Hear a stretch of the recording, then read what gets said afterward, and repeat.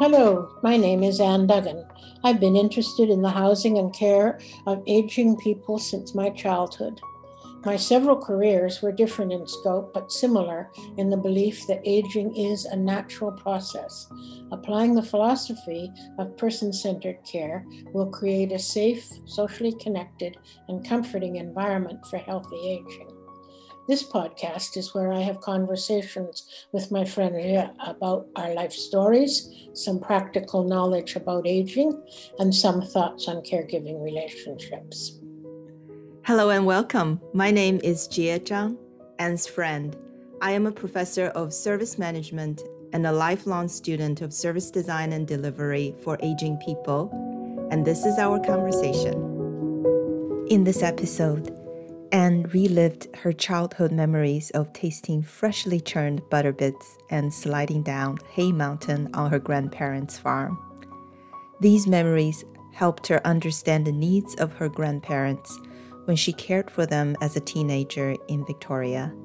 Her experience showed that walking alongside someone, both literally and figuratively, takes little time but calms the mind during sundowning. Good afternoon, Anne. Hello, nice to hear you. How are you doing today? I'm really well today, thank you. I'm loving the sunshine. Yep, absolutely. We all need sunshine to feel happy and healthy. So, Anne, today I have a question for you. I have heard about this word, sundowning, in the circle of persons living with dementia, but I don't quite understand that terminology. Is there a story or an example that you can give me to help me understand it? That's a really interesting question for me to answer. Sundowning is very common, or what we call sundowning is very common in people with dementia, especially in the sort of early to mid times. And it was very well exhibited to me when I was a child, as I had the responsibility of looking after my grandparents who had come from an isolated farm to live in the city with my mother, my brothers, and myself.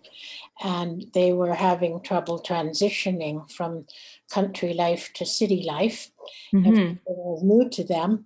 And what I noticed as a child working with them, that every day at around 4:30 or so, after when I'd just been home from school a while, my grandfather would go out into the garden. We just lived on a regular city lot, and he would go get the shovel out of the basement and go out into the backyard and start to dig. And I realized that he was looking for potatoes, because he was used to going into the garden at home every day at that time and digging up enough fresh potatoes for dinner. That's very interesting. And you must have spent quite a bit of time figuring that out, the potato part.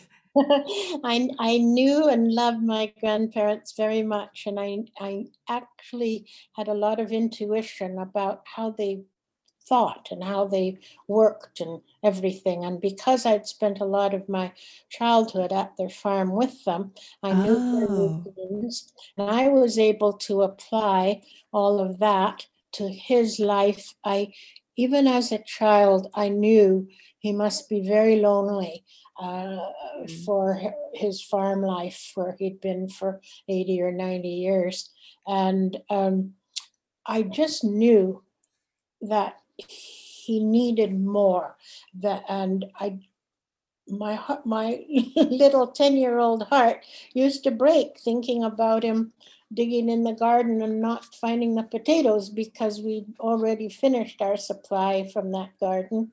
So I just thought, I asked my mom to buy me a sack of potatoes. Early in the morning, before anybody was up, I would go out and I would plant about 6 or 8 potatoes in the garden where I knew he was going to dig, because he was in early dementia. So he wasn't doing new or different things. He was repeating the same behaviors every day. And I would leave the shovel right at the end of that row so he would know where to dig. And then I was satisfied because then every day he would go out with his bucket to the garden and dig, and sure enough, he'd find some potatoes and bring them in very happily to give to us for dinner.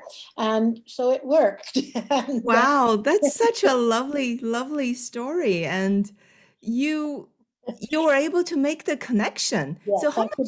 Yeah, that's the connection that's so important to make in the whole business of dealing with people who are dementing.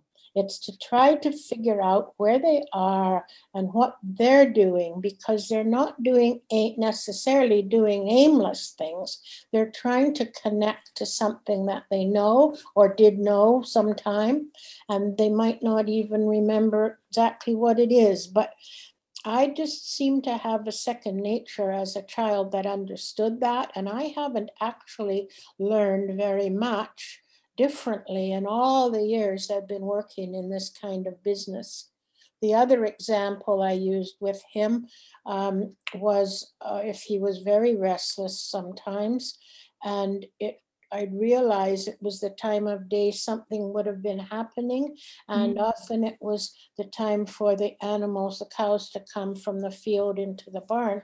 And so then I was able to just take him out onto our front porch on a normal residential street in Victoria and sit with him, and I would count out all the cows because I knew all the names of all this cattle. So mhm, I could just say, oh, here comes Bessie over the bridge now.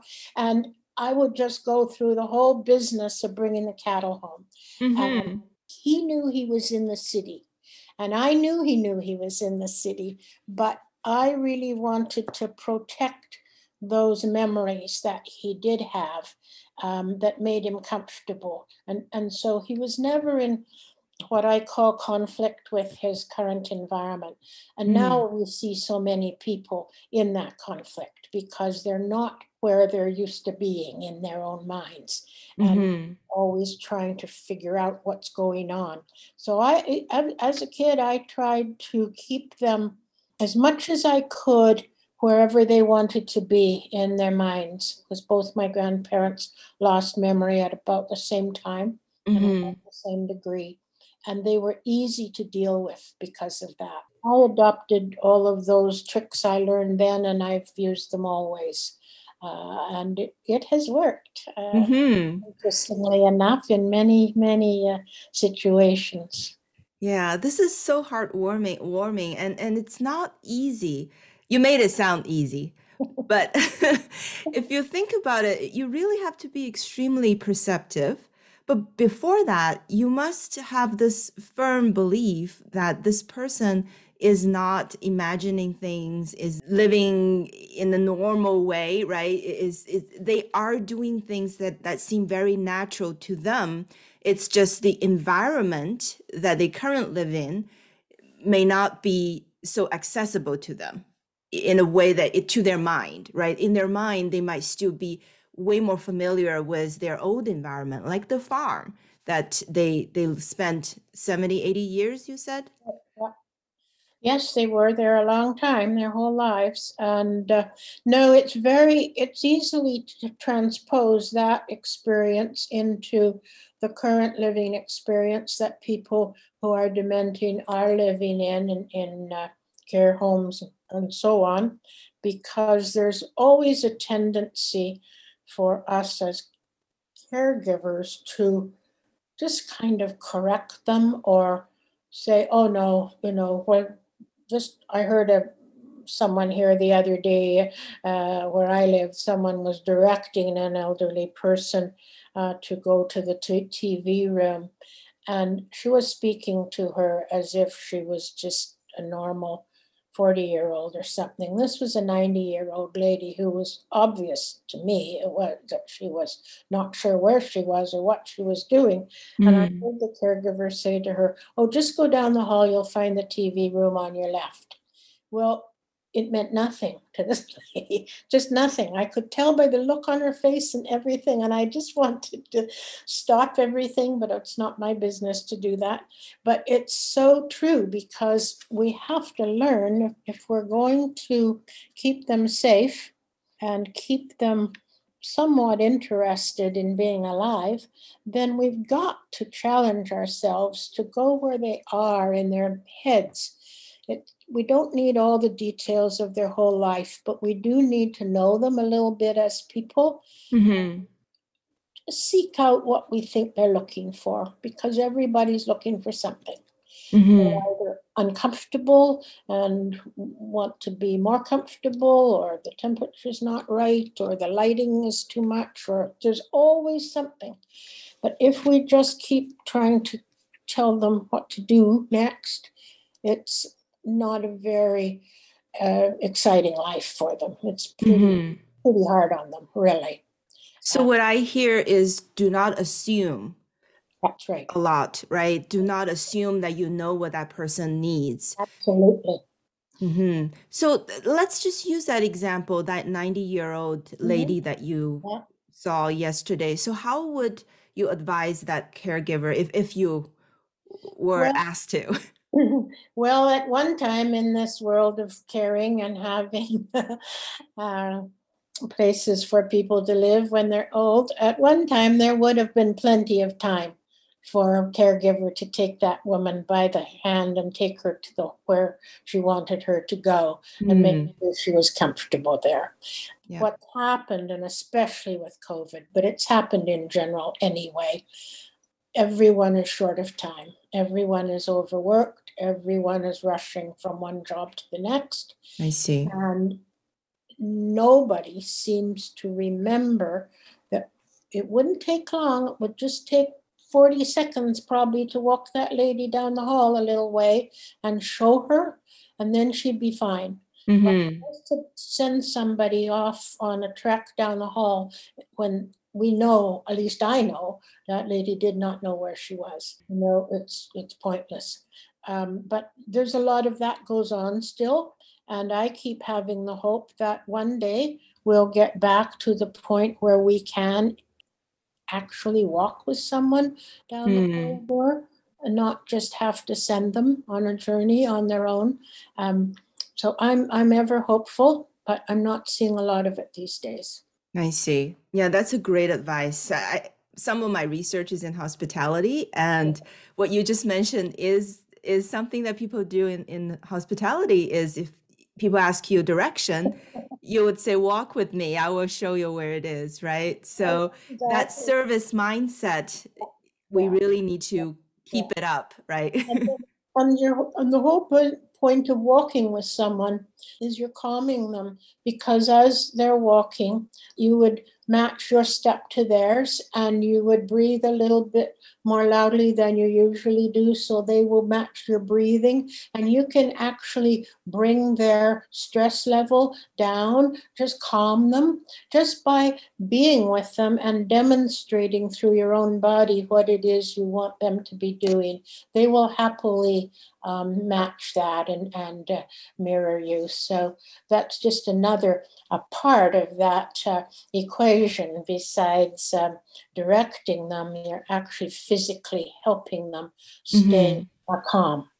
Right. And you might get into a short conversation and know a bit more about that person, right? It's a wonderful opportunity to talk about something else altogether. So often we hear people saying about, "Oh, did you enjoy your lunch?" or "What are you doing?" or whatever. Whenever we ask a question, we know that's an alarm signal for the client. They know there's a question coming, and they know they're not going to know the answer to it. And so it's just so much nicer to have a chat about something else altogether. That doesn't relate to them or their body or where they are at that moment. And those are all the little tricks that families can use at home and caregivers can use in facility to just keep people, so not only are they feeling a little calmer, they're actually looking calm, they're not just ambling around aimlessly. and where they're settled down with a content look on their face. It's a huge reward for caregivers when they can reach that point. Yeah, it really is a Yeah. mutually beneficial. Yeah. So, and we're getting to the end of today's conversation. So, if you could share me a best memory that you had on that farm with your grandparents, what would you describe? I mean, it must be a long time ago by It's now, a but long time ago. I've been back several times over the other generations when the next generations had the farm. But my memories are from when I was small and my grandparents were there. And my grandfather was making butter on the big churn, and he always made us little, I forget what we called them. Anyway, they were little fishes. They were made of drops of nice fresh butter from which he would pull out and give to us if we stood there really quietly and didn't bother him. And that was beautiful. And I remember the other one was in the barn sliding down the haymow where all the hay was stored for the year. And we'd get right up into the very top of it and then slide down to the outside. I think about that quite often because nowadays I don't think children would be allowed to do that because you'd be convinced they were going to break all their bones and everything. But we didn't. And it's those kind of absolute joyful things that you could do on the mm, that you couldn't do in the city. I just remember all of that. And I remember what kind of people they were, who were outstanding human beings. They were amazing what they accomplished in their lives and the graciousness with which they did it always. So it was a very healthy and happy environment when I was a kid. wow, thank you so much for sharing that memory. I can even picture you sliding down that hay mountain. It was great. That's wonderful. Thank you. Thank you so much. Okay.